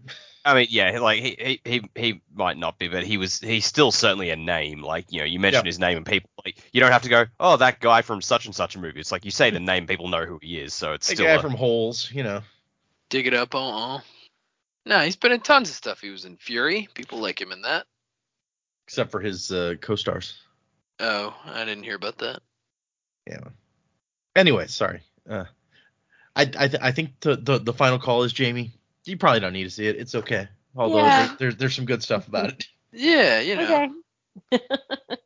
Okay. But anyway, back to this Exorcist talk. I mean, come on. That's what we need. We need Brandon to write an Exorcist book. How do you know he hasn't? I guess that's true. Fine. It'll get worked into one of the scripts I write. Exorcism.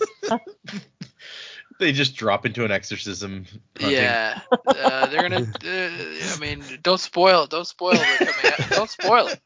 You're gonna have to cut all this out. But I mean, what if they did? What if they drop? What if they had to do a possum exorcism? It could happen. Well, no, it's like now. I mean, it is like an exorcism, getting a possum out of your roof or something. Oh yeah. I was gonna say now, is the possum possessed by a demon or is the possum just the demon? The demon. Yeah, exactly.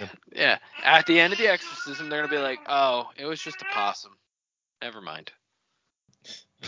Okay. But back to Aradel. It says the city's about to go up in flames. Basically, I don't have time for this shit. And Marisol's like, well, yeah, but what if they're not unrelated?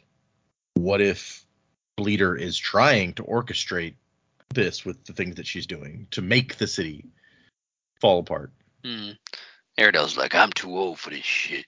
He really is. And he tries to pull out a cigar, and he finds a note from his wife. Says there's a banana in your drawer. First thought is that I thought Wayne had swapped something. Yeah, me 100%. That's where I was. I was like, wait, did Wayne trade a cigar for a banana? I'm Banana. confused. I now wish that had been it instead. That's so good. Yeah. But his Also, wife is I like the basically wife like, game. yeah, exactly. The wife's basically like, you're not gonna smoke. I put a banana in your drawer. You're gonna eat that instead. And he's just like, can you put a banana in the cigar case so I could eat it now? He's like, yeah, here I am, still cigarless, with a note. I gotta go back to the office just to eat this banana. I'm supposed to smoke this note? Yeah, exactly. Yeah. I'm gonna get back to the office, and that banana's gonna be all brown because it's been like a week.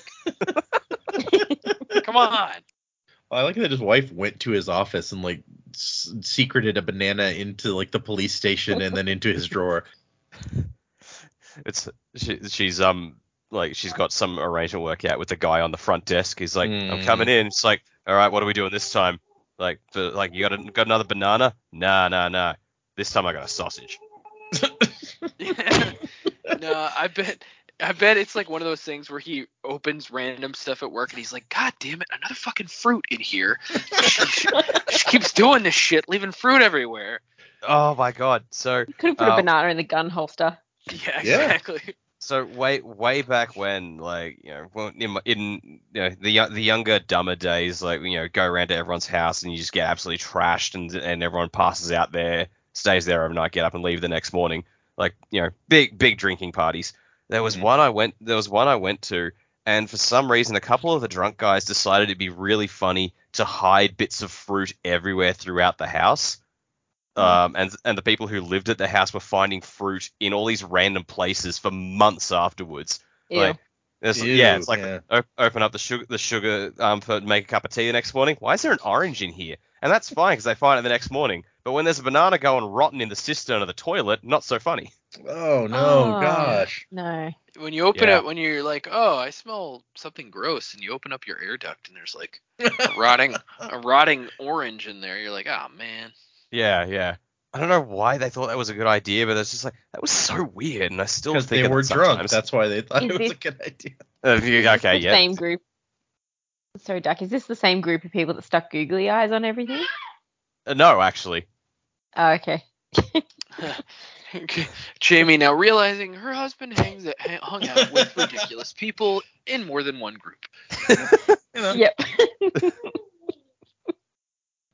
In their discussion, they're trying to trace back where the city unrest kind of originated, and they decide that the flood seemed to be behind the biggest strain currently because of a broken dam. Which he's like, well, did we investigate that as much as maybe we should have? And he's like, do you think it was sabotage? And she's like, could be worth checking out. And he's like, okay, but she's got to have a point, right? Like, I don't know about mist wraiths, but when men do things, there's a reason. They're trying to prove something. They want to show how clever they are or stop an injustice. Apparently the governor is a Pathian, so he's like, maybe that's involved somehow. And Marisai says she might have proof the governor is corrupt. And it's like, okay, well, we're going to talk about this later. We've got some other stuff going on right now. I might have proof. What kind of proof? Not definitive proof. Yeah. That's not proof. No. Yeah. Keep that to yourself. And in comes Wax. Doors slam open. He just strolls in. And she's like, how is it that he's like everything a constable should be, but isn't? And as she's going to soon find out, also just like super annoying to people. And Aridel's trying real hard to. He's like, oh, Lord Ladrian, we'll have a report for you soon. He's like, yeah, I can see for myself, thanks. And he just drops a bullet casing and pushes himself up into the air so he's level with the dead guy nailed to the wall. Which, I don't know, did the Contra bring in a ladder to put this guy up here? Or maybe the Contra's using some coin shop power also. And Aridel's like, just see that his lordship gets whatever he needs. Maybe he can make something of this, so he doesn't shoot the place up instead. And this is the first time that Marisai's heard Aridel talk about Tim kind of like he is. She's like, wait, do you have a problem with him? No, his lordship is a great resource to the department. And, yeah, really, he's just like, it must be damn nice to have other people clean up your mess for you. Marisai's realizing for the first time that, he's, Wax gets to just do what he wants. He's a house lord and an allomancer. He's powerful in multiple ways. And so he gets to go around doing what he wants and making messes, and somebody else has to take care of it after the fact.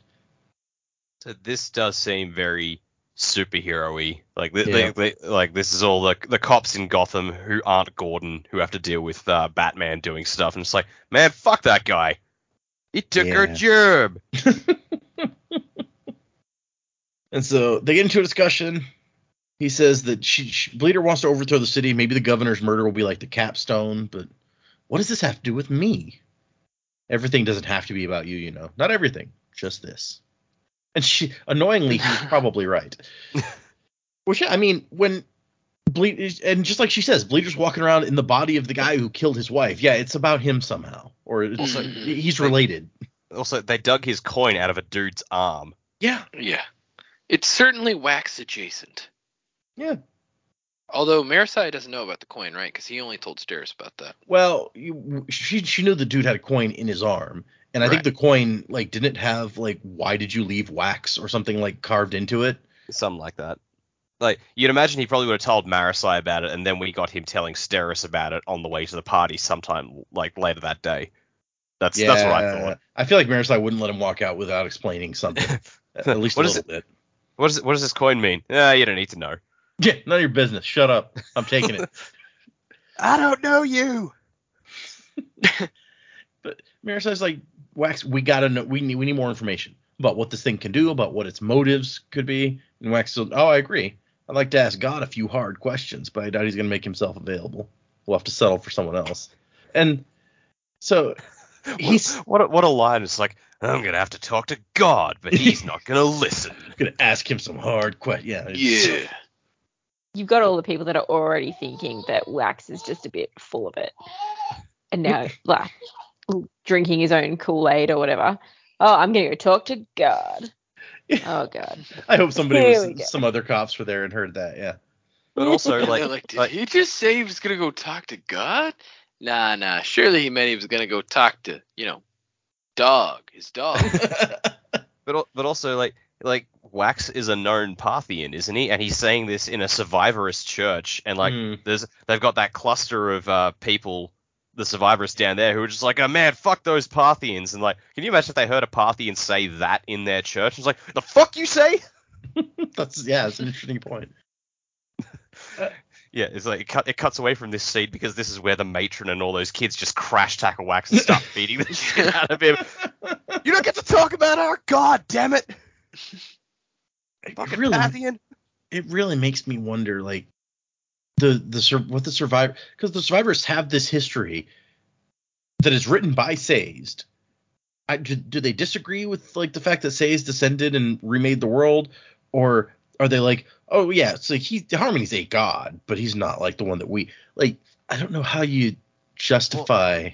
Well, I get the feeling it's because like Sazed's descendants came after Kelsia's death, and Sazed was in position to do it because of events that indirectly led from Kelsia's death. So they could probably spin it as the survivor came first and gave Harmony what he needed to ascend. Therefore, the survivor is the one who got everything started. Yeah, and also the survivors, survivorism is an older religion technically, because it's like true, it is. And the last emperor became a survivorist. It's also true. Yep. So yeah. They're probably Forgotten like, that. well, the last emperor thought it was good, and he's the one who brought about, our new world with his other friends, and obviously the survivorist is the best religion. Yeah, I'm just wondering about their theology, because they apparently have a very organized, very like there's precepts and commandments and stuff. It sounds like.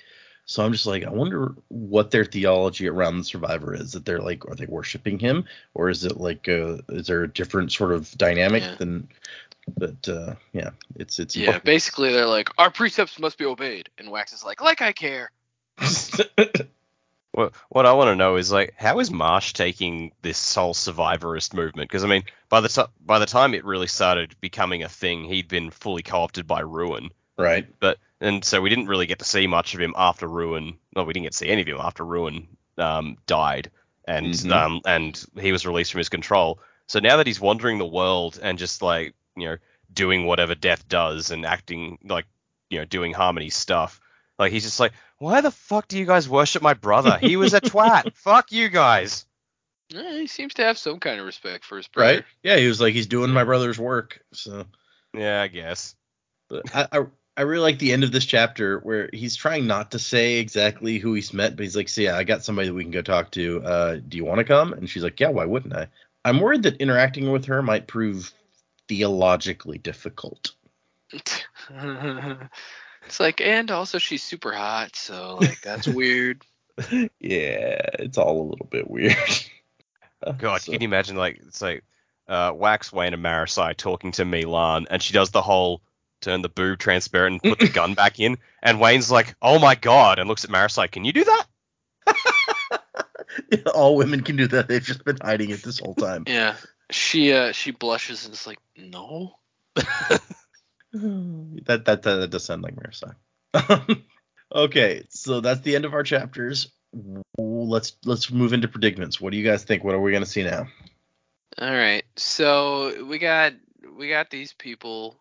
They're on their train of thoughts, which I think are bad. I think they're gonna get hoodwinked again. So I'm gonna keep with my theory. My theory that Edvorn is actually his dad. Okay. And I'm going to keep with my theory that Bleeder is actually a Khandra that was at one point Lessie. I'm going to stick with it. And so going along that path, and I think I theorized about this some last time too. I think Marasai's right. I think the Bleeder's point is to try to disrupt Elendel completely, because Elendel is the center of this world that's been established. And they've got it.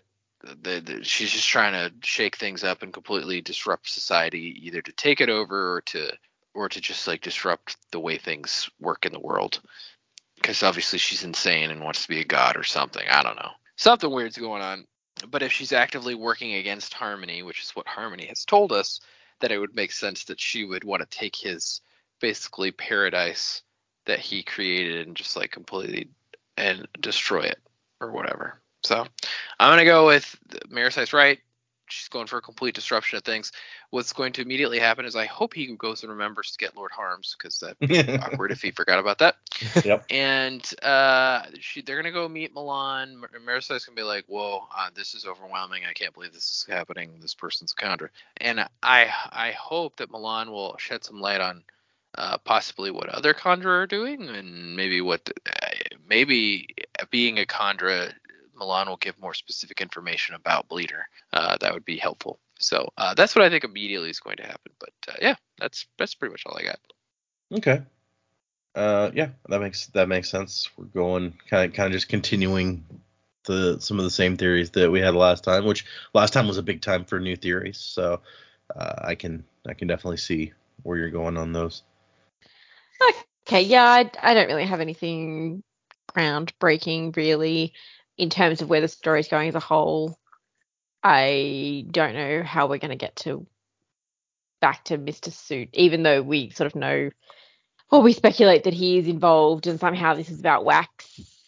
Somehow it all ties together. I'm not quite sure. I don't know how that's going to come back together yet. I'm hoping, the immediate future is that we pick up with Milan and I guess just find out a little bit about what the Kandra are actually doing now, because they kind of were, spies attached to certain families and things like that. But Milan really appears to have embraced fifth generation life, I guess. I think it was fifth generation.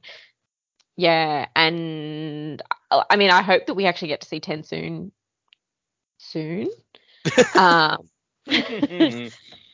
It's I feel like they've name dropped him now. I would be disappointed if we didn't actually see him. I like to think that he's, living as a dog with some aged meat somewhere, having quite a grand old time, but I feel like he's probably up to more stuff. Yeah, I don't know, maybe Marsh has a dog. You never know. I don't know how they've all come back together, but I hope that we see that sort of come about soon. I get the feeling, and I was trying to sort of work through it about how it works as a Kandras, and I don't think I've unlocked it yet, but it appears that we've got wedges being driven between Wax and the various people that he's close to. So, you've kind of got Aradel's put a new perspective to Marisai about, he's actually just swanning around doing whatever. And from other people's perspective, watching Wax do things, he seems to be really quite full of himself at the moment. Right. And I like the thing about, shooting the bullet into the ground. It's like you're in a crime scene. Like you've now just tainted any evidence that's here just to, lift yourself up and be the big hero here. But also the stuff that was going on with Steris and Wayne. I wonder how far this is going to go, because I was like, oh, maybe there's a Kandra who's pretending to be Wayne, but he can't because Wayne's not dead. So I don't know. I mean, could you be like if someone lost a finger, could you become that person? Like, do they have to be dead, or do you just have to have their bones?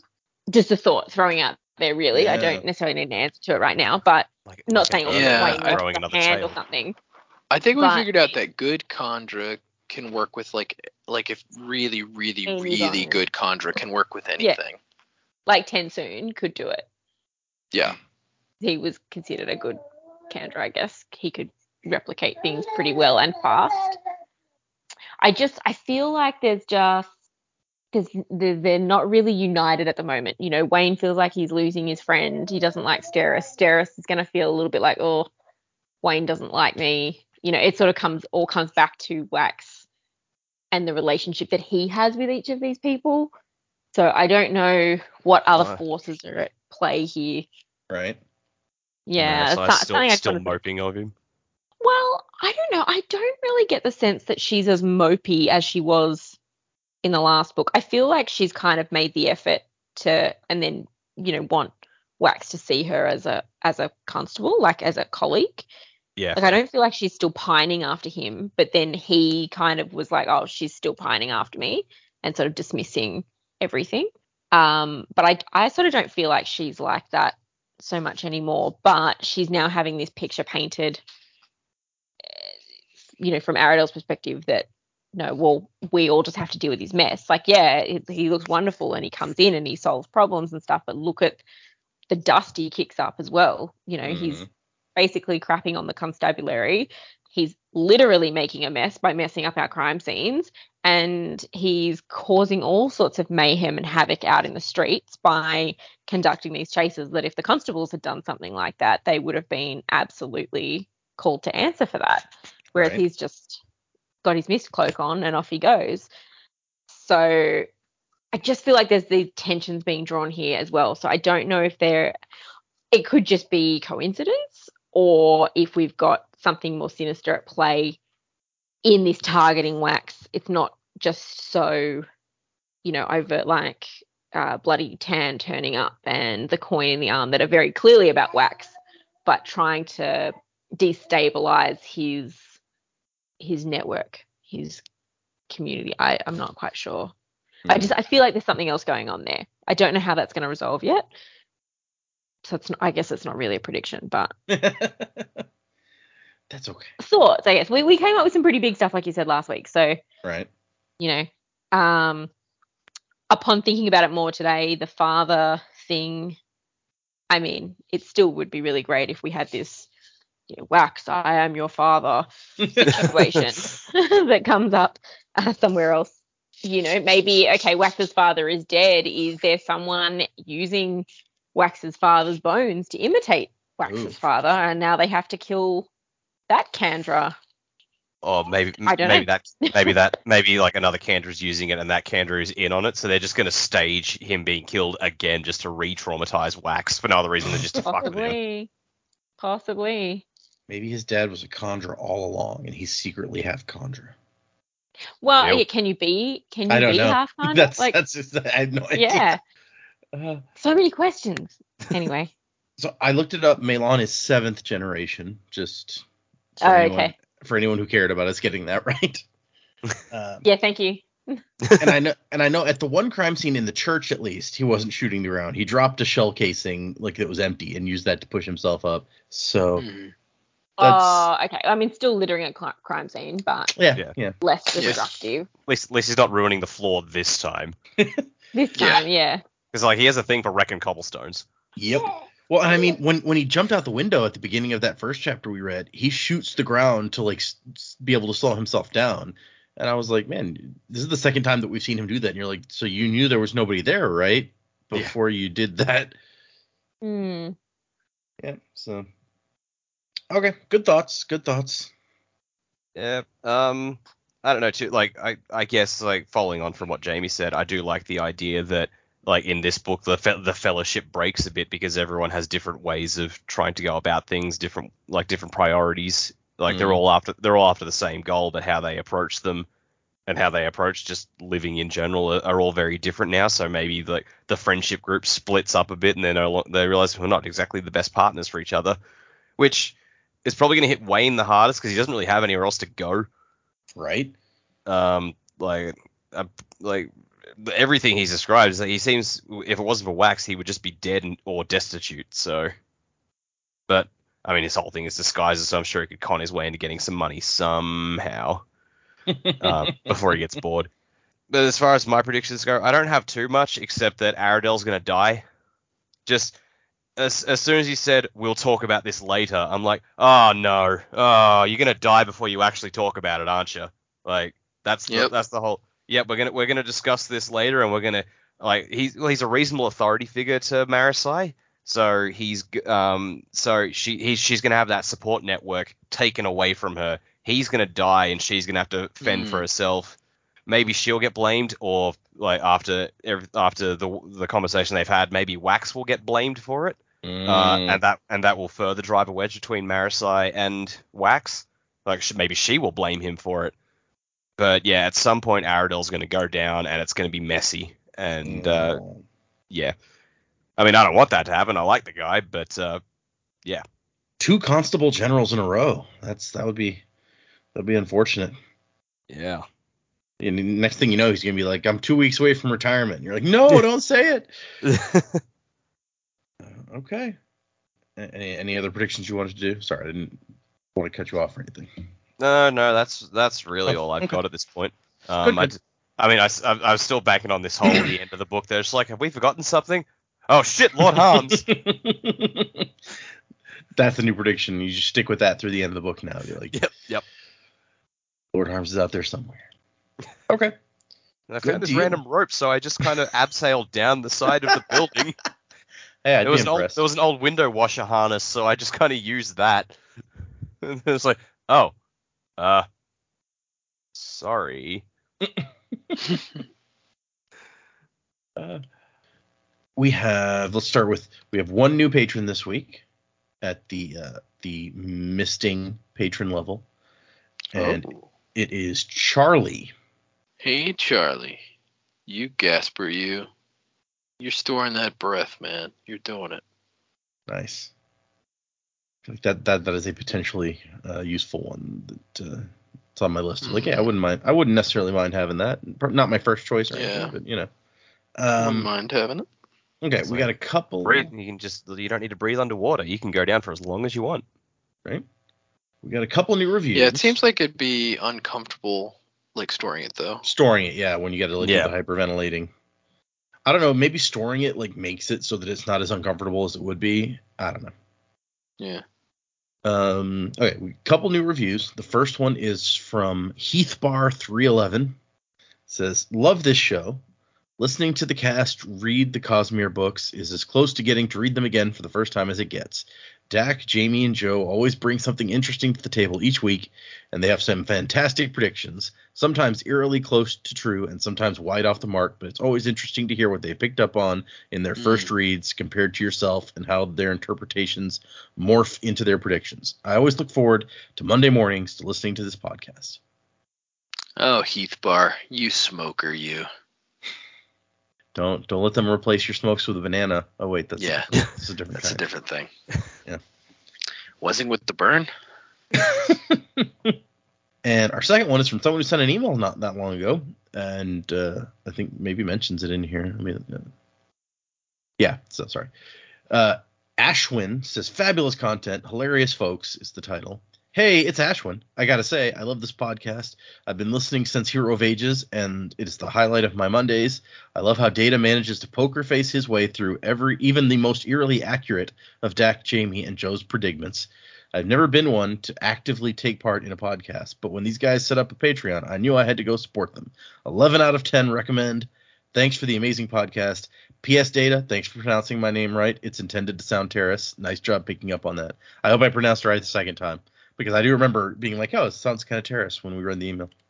Or maybe it wasn't an email. Maybe it was actually the Patreon. Whichever. You really pulled me in on that one, you lurcher. You lurching all around. Okay. Thank you guys for the reviews on Apple Podcasts.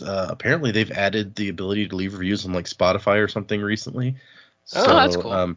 I don't know that I would get those through here. So if someone's out there leaving us reviews on Spotify, feel free to like email me to be like, hey, I left this review out there because I don't know that I'll see it through here. I haven't seen any yet. So, but yeah, we also have one email from last week and one new email that we can go through this time. The first one is from Naomi, who says, hey, Sanderlanche crew, it's Naomi again. I haven't been able to email you guys in a while because of school, but I just finished all my exams. I'm going to graduate with all A's. Woo! Nice. Congrats. Nice. I'll finally be able to catch up. I just finished Elantris. In episode 71, I believe, you created a mascot called Richard the book, but since that episode, he's been forgotten. So I decided to draw him. I hope you enjoy it. Wow. Oh my god. Yeah. Can't wait to start Emperor Soul. And then she sent a second email. It's like, oh, I forgot to say, it wasn't to the time of next, y'all. Yeah. Hey, Naomi, we actually did not forget Richard the book. There were many talks about how we could use Richard the book in the future. So I'm excited that you drew him for us because we've definitely had discussions about Richard the book. Yeah. The Thick Book is, I believe, his full name. Richard the Thick Book. In private, these discussions were had. I'll show you guys the picture. Oh, I can't wait. So yes, thank you, Naomi. You're awesome.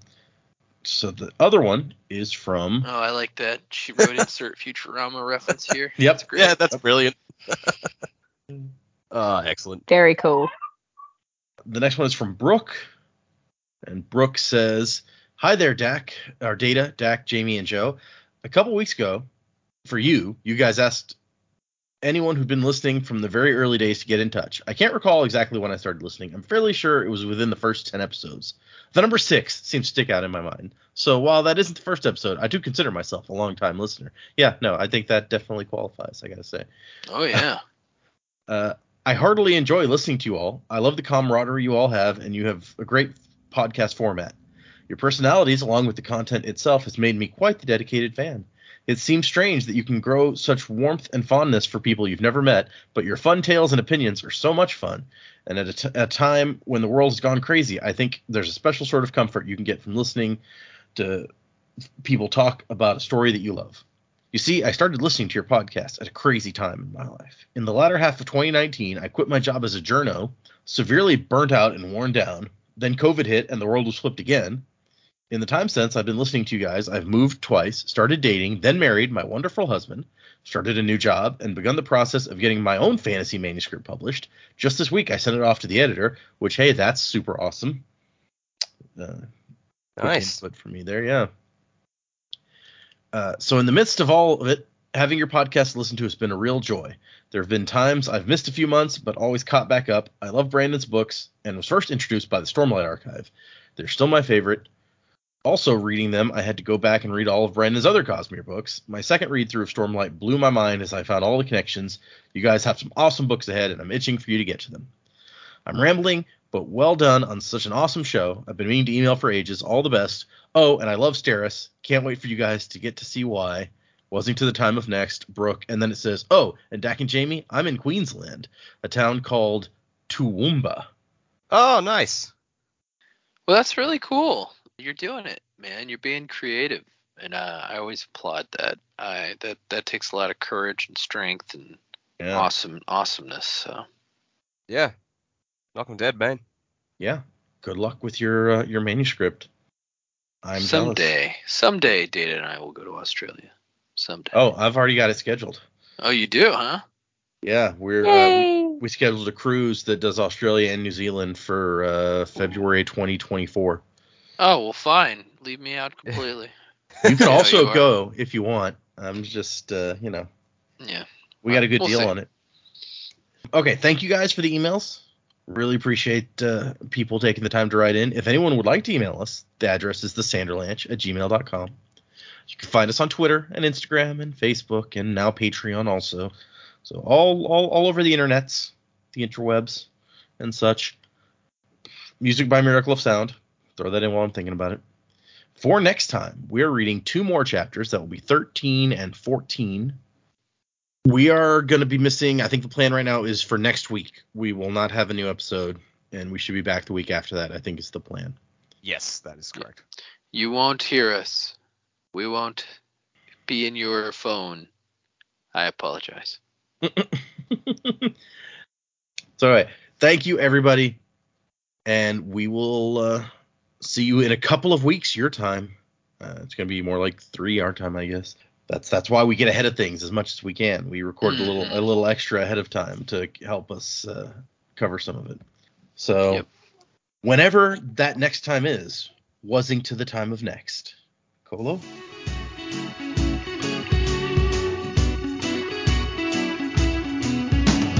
Check my head, I guess the joke's on me. Oh, I'm not laughing at the irony. Oh no, check my to the sky at night. On me, I stand the highest heights. I'm not to the sky at night. I stand the highest heights. So riddle me this now and riddle